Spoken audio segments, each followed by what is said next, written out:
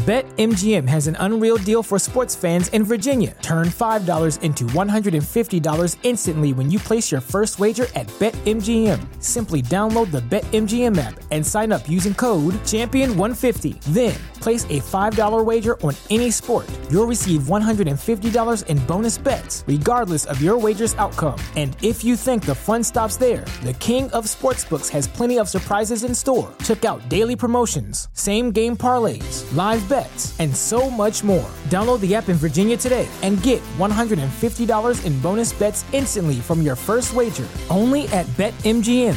BetMGM and GameSense remind you to play responsibly. See BetMGM.com for terms. 21 plus only. Virginia only. New customer offer. Subject to eligibility requirements. Rewards are non-withdrawable bonus bets that expire in 7 days. Please gamble responsibly. Gambling problem? Call 1-800-GAMBLER. Promotional offer not available in Washington, D.C.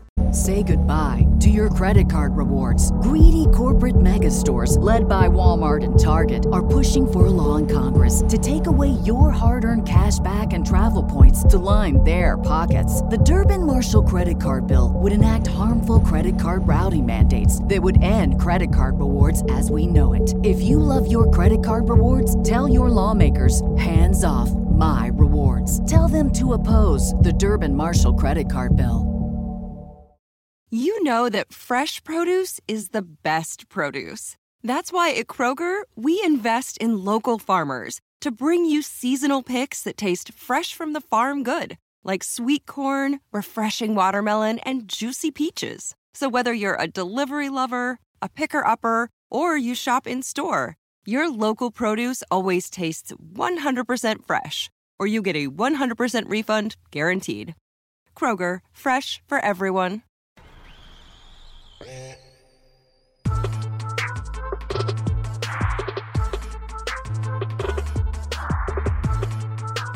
Welcome, everybody, to the latest edition of the Pound for Pound podcast here on the Fight Game Media Network. This is your host, the OG Rob Silver. And before I start the podcast, I just want to say that I am disgusted by the hideous and horrendous officiating that happened in two separate fights Saturday night. And I will discuss thoroughly both of these referees who both I have talked about positively. I believe both men are International Boxing Hall of Fame worthy referees. But Saturday night, they did two of the worst officiating jobs I've seen in a very long time. But before I get to that, let me give you a quick rundown of what are we talking about. We'll be talking about the action for Saturday night, including the two fights that I referred to. Rolly Romero's victory over man, this is bullshit. Over man, I'm disgusted, ladies and gentlemen. I am very disgusted at what I saw Saturday night. It's just anyway, let me gather myself. Rolly Romero's controversial TKO victory over Ishmael Barroso. We will look at Jason Maloney's very well-deserved victory over Vincent Astrolabio, and the main event of that card, and another pathetic show of refereeing, Janabek Alamkunuli's second round destruction of Stephen Butler. That'll be the fight recap portion, the first part of the podcast. Second part will be another Q&A session. This will be a very long Q&A. I got a lot of questions. And then the final part will be my new project here, my new historical overview. The 25 greatest knockouts in boxing history. I will start with my number 25 at the end of the podcast. And sometime during this podcast, I will make my prediction of the huge undisputed lightweight championship fight being held Saturday night between the undisputed lightweight champion of the world, Devin Haney, and his opponent, the first ballot Hall of Famer when he finally retires, and former lightweight champion, Vasily Lomachenko. But before I begin the podcast, once again, I want to push the Patreon podcast that I do on the Fight Game Media Network. The link is in the description of this podcast. For $5 a month, you will hear my monthly series of the life and times of Muhammad Ali, in which I look at 10 of his greatest, most historical performances, the most important performances and fights of his career. I will take a look at the political landscape of each of these fights, what was going on in the world, as told to me by my dear departed father, as he was always schooling me on boxing. Whenever we watched boxing on television, it would be History 101, Boxing History 101 with him, talking about what happened in the past and who this fighter was comparable to. Well, he used to always talk to me about the exploits of Muhammad Ali, and so that you will get, and you will also get me doing the play-by-play of each fight. I give you the link to the YouTube channel, Vintage Boxing, run by my buddy from the UK, Martin. I will give you the timestamp, where to go on the fight from Vintage Boxing. And then I will ask you to mute your devices or your television as I recreate my own play-by-play of the fight as we do a watch-along. $5 a month. The link is in the description of the podcast. You can ask anybody on Twitter who has subscribed to the Patreon that my historical overview of Muhammad Ali is on par, if not better, than anything else you hear when it comes to the history of professional boxing, and more so, the history of Muhammad Ali. Muhammad Ali's the greatest.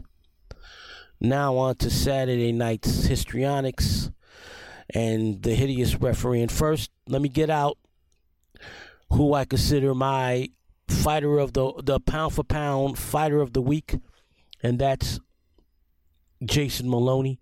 Jason Maloney won a hard-fought 12-round decision over Vincent Astrolabio to win one of the vacant bantamweight titles that the best fighter in the world, Naoya Monster Inoue, gave up when he moved up to 122 to face Stephen Fulton. That fight's going to happen in July. Maloney fought a very good fight, a brilliant fight. Astrolabio was a tough cookie. I mean, he damn near but ended Rigondeaux's career. But Maloney won the deserved. I don't know why it was a majority decision. It should have been a unanimous decision. I thought he won clear cut. And finally, after years of hard work, Jason Maloney has one of them alphabet soup criminal cartel championships. So kudos to Jason Maloney, my pound-for-pound fighter of the week. Now, on to the main event of that card. This was aired on ESPN, the Maloney versus Astrolabio fight. And Janabek Alimkhanuly's destruction of Stephen Butler. First and foremost, Janabek does not impress me. He's got a herky-jerky southpaw style. Yes, he's got power in both hands, especially that left hand. But, man, a real skilled boxer would eat him up. But right now, he doesn't have to worry about that because the middleweight division, the 160-pound division, is the worst division in boxing right now. It's trash. It's manure juice. It's straight bullshit. So he might be able to have a Triple G like reign where he beats like Triple G, bum after bum after bum after bum. But I digress. Let's get to the horrendous refereeing by Jack Reese, who I believe is Hall of Fame worthy. But Saturday night, what the fuck was he doing? Oh, and before I begin his bad refereeing, let's talk about the hideous announcing by Joe Tessitore again. Janabek landed a beautiful left uppercut that staggered Butler in the second round and then dropped him with a couple of left crosses. Once again, Tessitore, and I will bring this up with Mauro Ronaldo later on, erroneously called the left cross the left hook. Ladies and gentlemen, I say this week after week. I've been saying this my entire life. My father taught me the difference between what a hook and a cross is, right? When you're a southpaw and you throw a straight left hand, it's a left cross, not a left hook. Will you announcers get this shit right?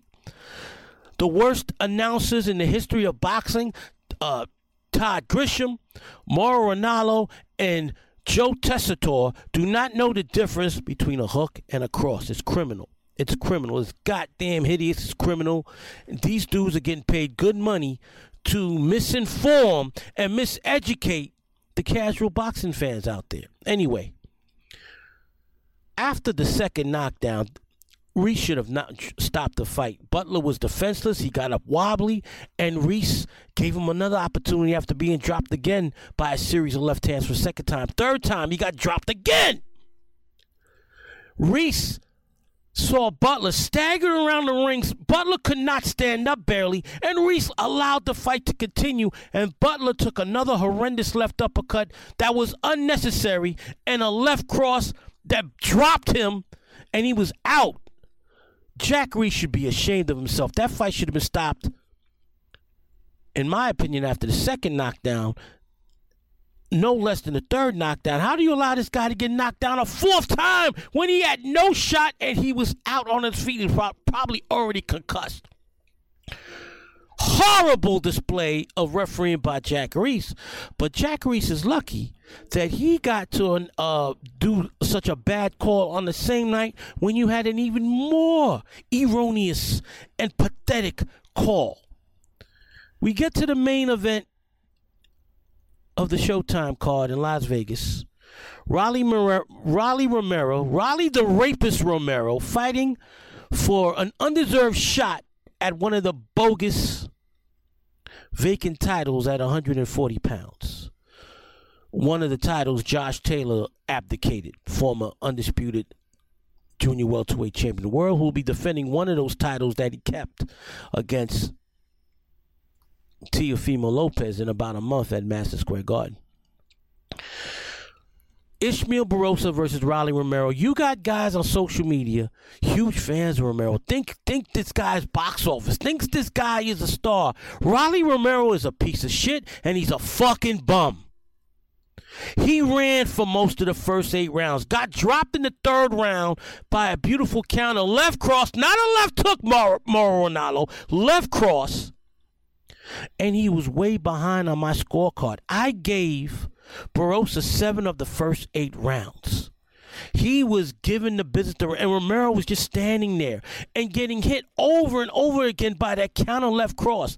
An elite fighter like a Regis Prograis or Gary Antoine Russell or Josh Taylor, Devin Haney, Shakur Stevenson, Gervonta Davis already knocked him out. Even Ryan Garcia, who I do not consider an elite fighter, will knock out Rolly Romero. He doesn't throw punches. He gives you unnecessary movement. He ran around the ring. Why? I don't know. And so after 8 rounds, he was behind on all 3 scorecards, on my scorecard, and the great Steve Farhood of Showtime, who continues to be the best judge, not only on television, but of any of these clowns that are official judges. 99 times out of 100, Steve Farhood and I are on the same page when we score a fight. Romero's training team probably told him he needed a knockout. And so in the 9th round, Romero comes out desperate and he staggers Barroso with a beautiful left hook. But then, this is when referee Tony Weeks makes the first of 2 hideous calls. After he staggers Barroso, he shoves him to the ground. Weeks calls it a knockdown. Now, was Barroso hurt? Yes. But he was still up and hurt when Romero shoved him to the canvas. Weeks erroneously called that a knockdown. Barroso was badly hurt, and Romero went all out looking for the knockout. But Barroso looked to have recovered with about 30 seconds left and was engaging in a nice toe-to-toe exchange with Romero when out of nowhere Tony Weeks stops the fight. And he stopped the fight after Romero had punched on top of Barroso's head and missed a couple of wild shots. And Barroso had landed a nice right hook, and it's a right hook because he's a southpaw, motherfuckers, all right? But for some reason, I don't know what was on Tony Weeks' mind, he stopped the fight. Romero wins a bogus title, a title he does not deserve. And the WBA afterwards as they should, did not order immediate rematch. Instead, said that he would have to fight Alberto Puello, the former champion who was stripped because he failed his PED test.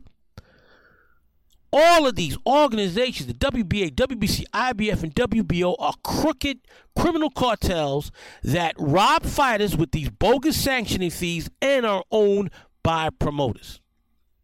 I love Al Heyman. I love PBC. I love what they've done for boxing. But I'm going to call a spade a spade.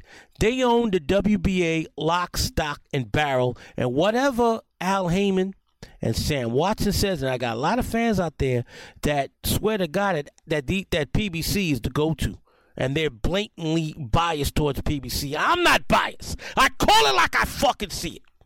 This fight was a horrendous stoppage, and the WBA is not going to go against the guys that pay their paychecks. PBC, Al Heyman, and order immediate rematch. Instead, Alberto Puello, a criminal when it comes to taking steroids and performance-enhancing drugs, is going to get the next shot at Rolly Romero. And Rolly Romero talks a lot of shit. After the fight, was acting like he had the fight in control. It was just a matter of time. Rolly Romero is an overhyped bum. He fought a guy almost twice his age, much slower than him, and the dude was kicking his ass. And he had no defense for that left cross counter. Why you guys are fans of Rolly Romero, I do not understand. The man is not a talented fighter. One of the worst world champions and one of the most overrated fighters I've ever seen in my lifetime. He's not that fucking good. Get the fuck out of here. NFL Sunday Ticket is now on YouTube and YouTube TV, which means that it just got easier to be an NFL fan, even if you live far away. Like maybe you like the Bears, but you're hibernating in Panthers territory. But with NFL Sunday Ticket, your out-of-market team is never more than a short distance away. Specifically, the distance from you to your remote control. NFL Sunday Ticket, now on YouTube and YouTube TV. Go to youtube.com/presale to get $50 off. Terms and embargoes apply. Offer ends 9/19. No refund. Subscription auto renews. What's up? It's Kaylee Cuoco. When it comes to travel, we all have a happy place. I just went to my happy place. I just went to Maui, and it was truly amazing. Priceline has always been about getting you to your happy place for a happy price with deals you really can't find anywhere else. Like up to 60% off select hotels in Costa Rica or 5-star hotels for 2-star prices in Cabo. Go to your happy place for a happy price. Go to your happy price, Priceline. Now, on to my prediction for Saturday night's fight between Devin Haney and Vasily Lomachenko. Vasily Lomachenko is a first ballot Hall of Famer, and he has fought the best at 135, 130, and 126. But this fight is all wrong for him. First and foremost, Devin Haney is 24. Vasily Lomachenko is 35. They list Lomachenko at 5'7". He looks closer to 5'6" to me, with a 65-inch reach. Devin Haney is listed at 5'8". He looks more like 5'9" to me, but he has a 71-inch reach. He's got Lomachenko by 6 inches with the reach, as we saw when Lomachenko lost to Teofimo Lopez. He has trouble with long-arm fighters that throw a lot of jabs. Lopez, to his credit, fought the fight of his life by constantly putting that jab in Lomachenko's face to win a decisive 12-round decision. Haney's a much better boxer than Lopez. He's got a much better jab than Lopez. He throws better combinations than Lopez. The only thing Lopez has over Haney is power. Haney doesn't knock people out anymore, but he will control the action in the middle of the ring with that jab. Lomachenko, because of his age and because of the reach disadvantage he's facing, is going to have a hard time trying to get inside. He cannot outbox Haney. He's got to find a way to outslug Haney, but that jab's going to be in his face all night, and I see Devin Haney winning a comfortable 12-round unanimous decision. So that's my prediction for Saturday night. Now, on to my Q&A session of the podcast. The first question is from a great artist. Check him out on Twitter, Museum of June, a tremendous artist. He drew a portrait of my ex-girlfriend, I'm going to say, was it pre-pandemic? Man, the days just, I believe it was about 4 years ago. He drew me a beautiful portrait of my ex-girlfriend, the woman I was seeing at the time. So check him out on Twitter, Museum of June. And his prices are very reasonable, and he's a tremendous artist, tremendous top tier. June's question: who had the greatest prime for these divisions? Welterweight, middleweight, heavyweight, and overall, if you have one. Well, I'm going to start with heavyweight because this is a great segue to what I mentioned earlier, the aforementioned Patreon podcast I did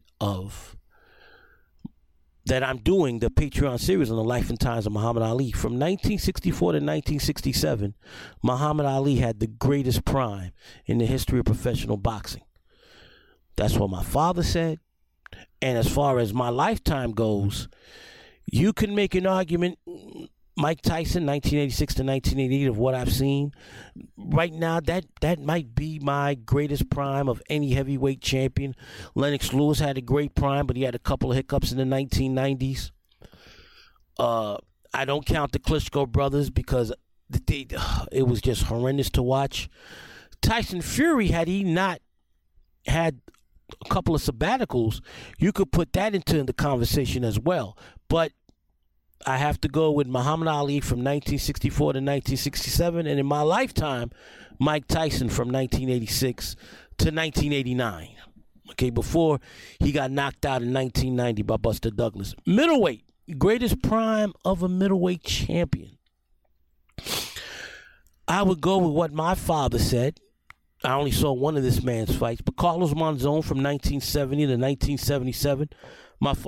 My father said was the greatest middleweight he ever saw. I only saw Monzon's last fight against Rodrigo Valdez in 1977. That was the final fight. He wins that fight, and he retires as the undisputed middleweight champion of the world. In my lifetime, it's Marvelous Marvin Hagler from 1980 to 1987 before he lost a disputed decision to Sugar Ray Leonard.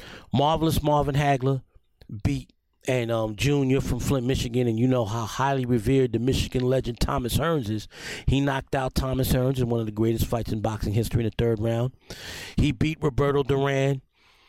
He butchered Alan Minter, who was the undisputed middleweight champion of the world when Hagler won the title.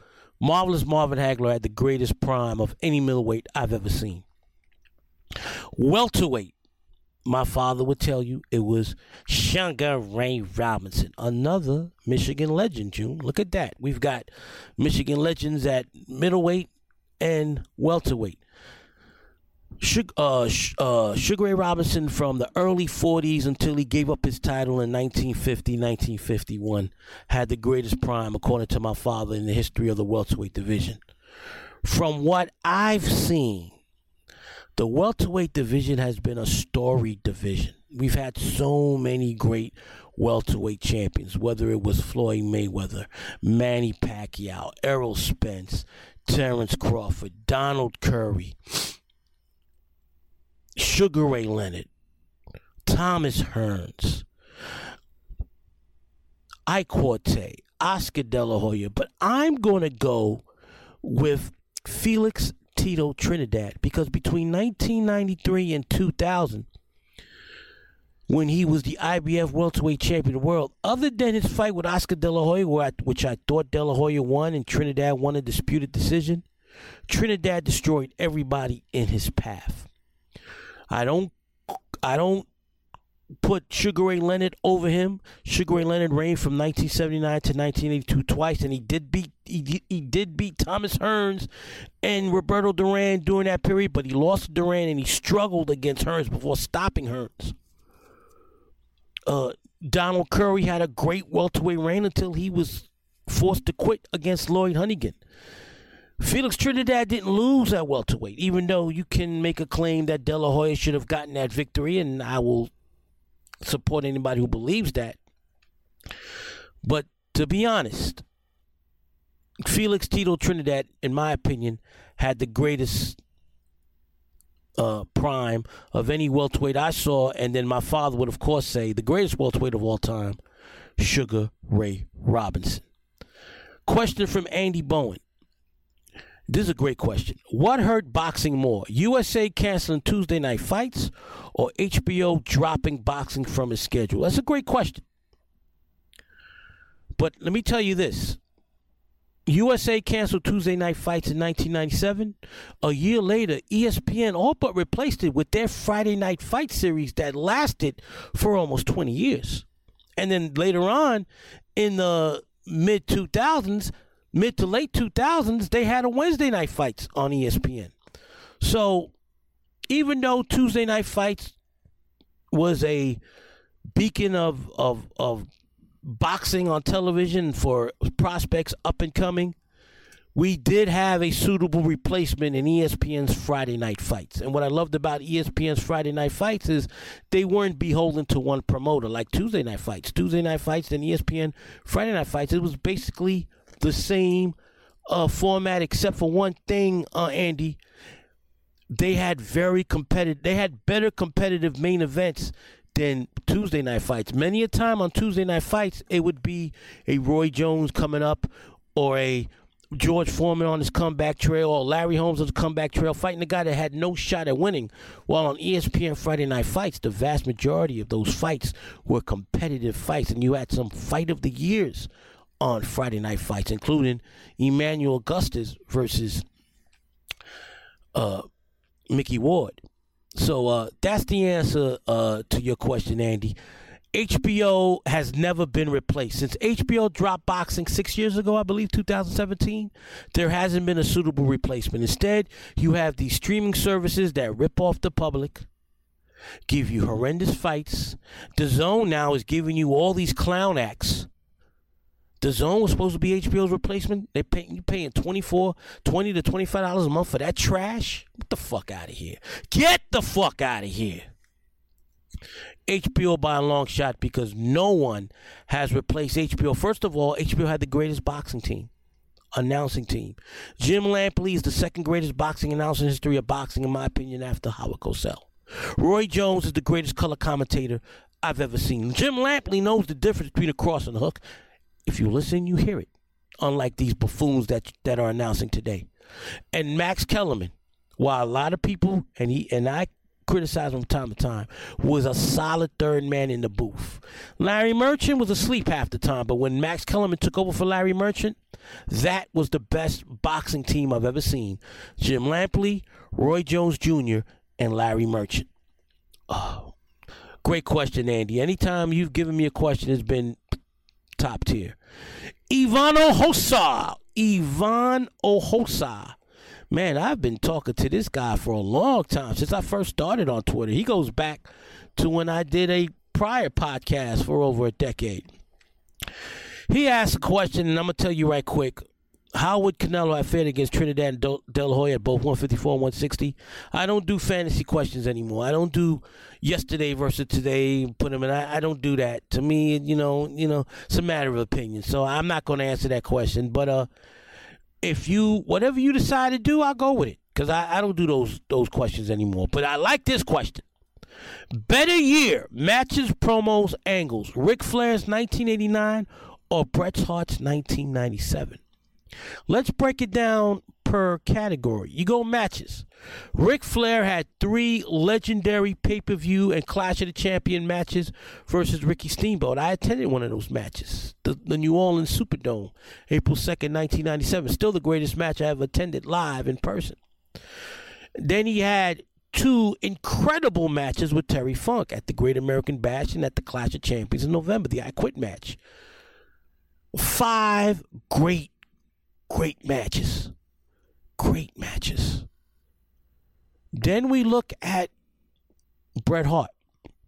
Bret Hart had the iconic I Quit match with Stone Cold Steve Austin at WrestleMania in 1997. One of the greatest matches. In my opinion, still the greatest match in the history of the World Wrestling Federation, or the World Wrestling Entertainment, or the Worldwide Wrestling Federation, whatever you want to call it. And he had an incredible match with The Undertaker at that one night only UK pay-per-view. Phenomenal match.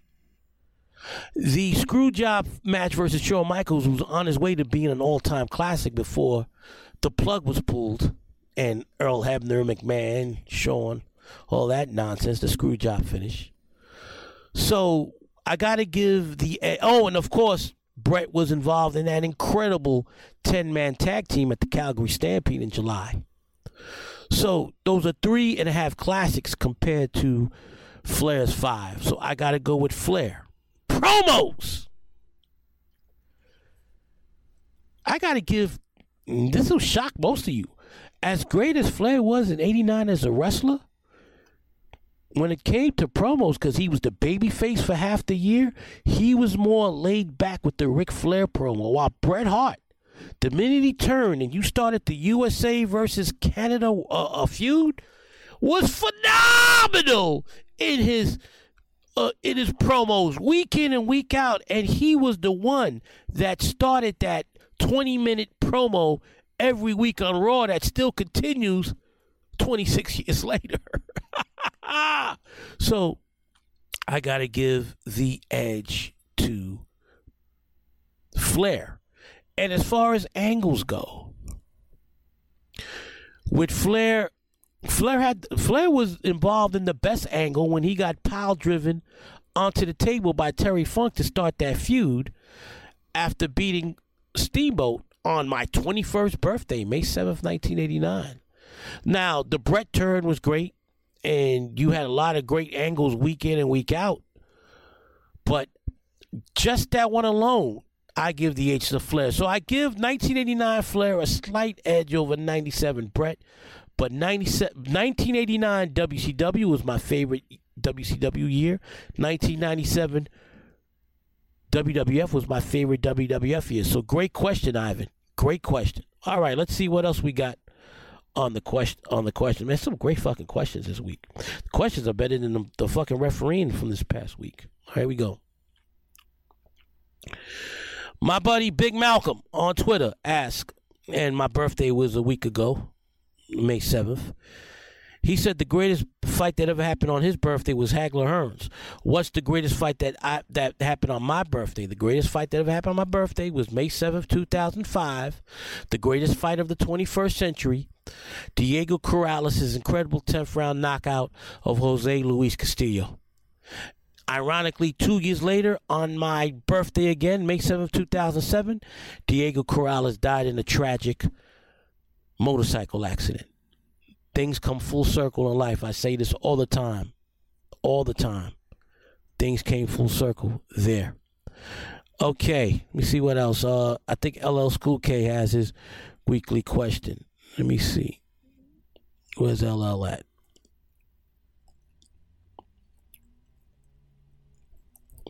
Where's his question at?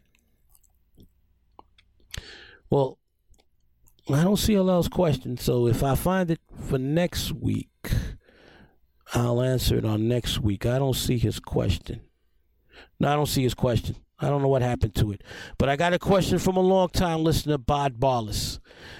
And his question was concerning Tony Ayala Jr.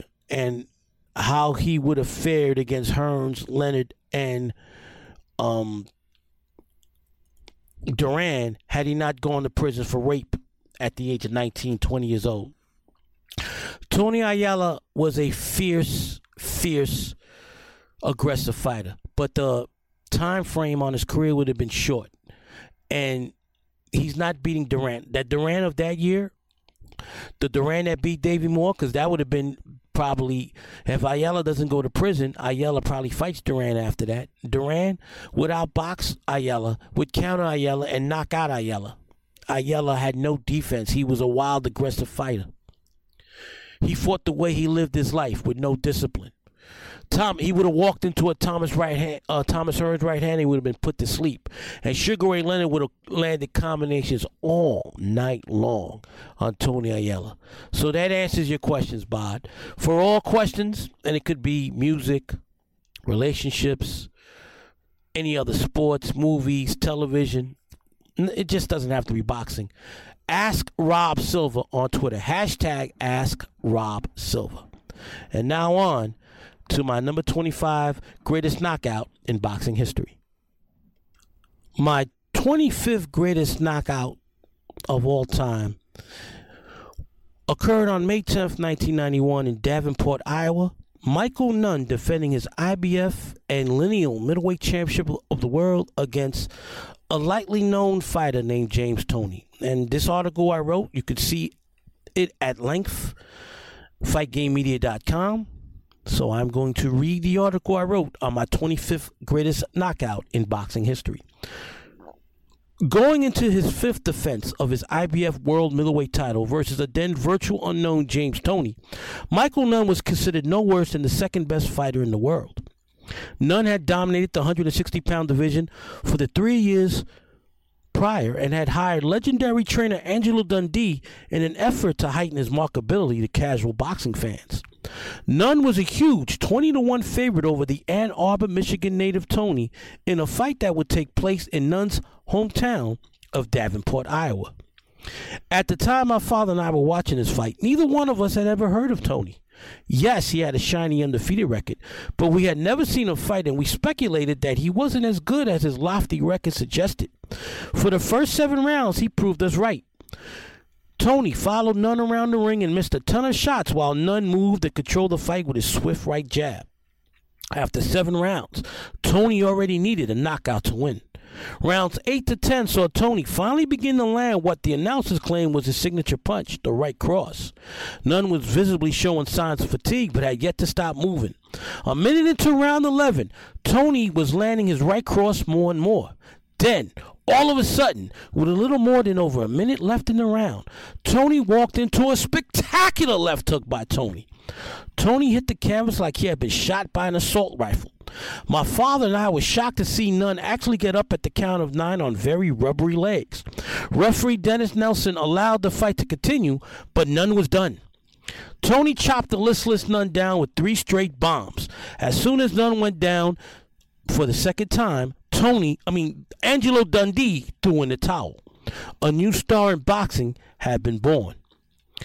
Toney went on to be arguably one of the 10 best fighters of the last 30 years, winning world titles of super middleweight and cruiserweight, and winning a version of the heavyweight title before the title was given back to John Ruiz because of testing positive for use of steroids. Toney was finally voted into the International Boxing Hall of Fame on his second effort last year.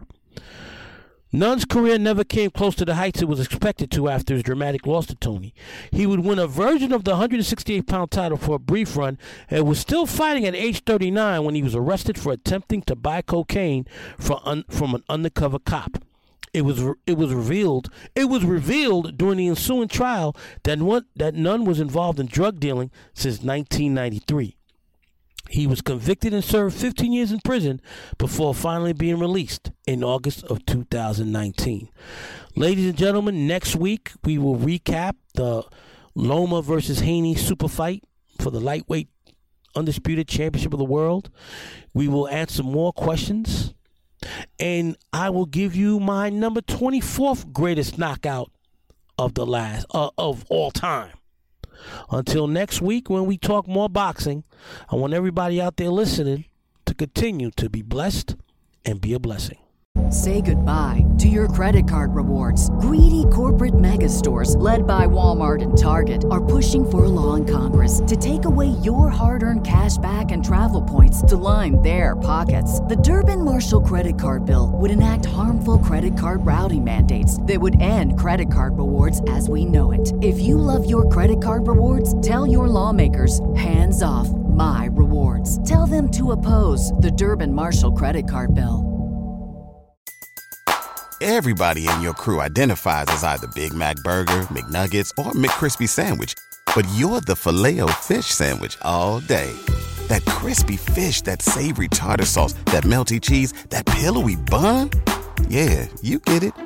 Every time. And if you love the Filet-O-Fish, right now you can catch 2 of the classics you love for just $6. Limited time only. Price and participation may vary. Cannot be combined with any other offer. Single item at regular price. Ba-da-ba-ba-ba.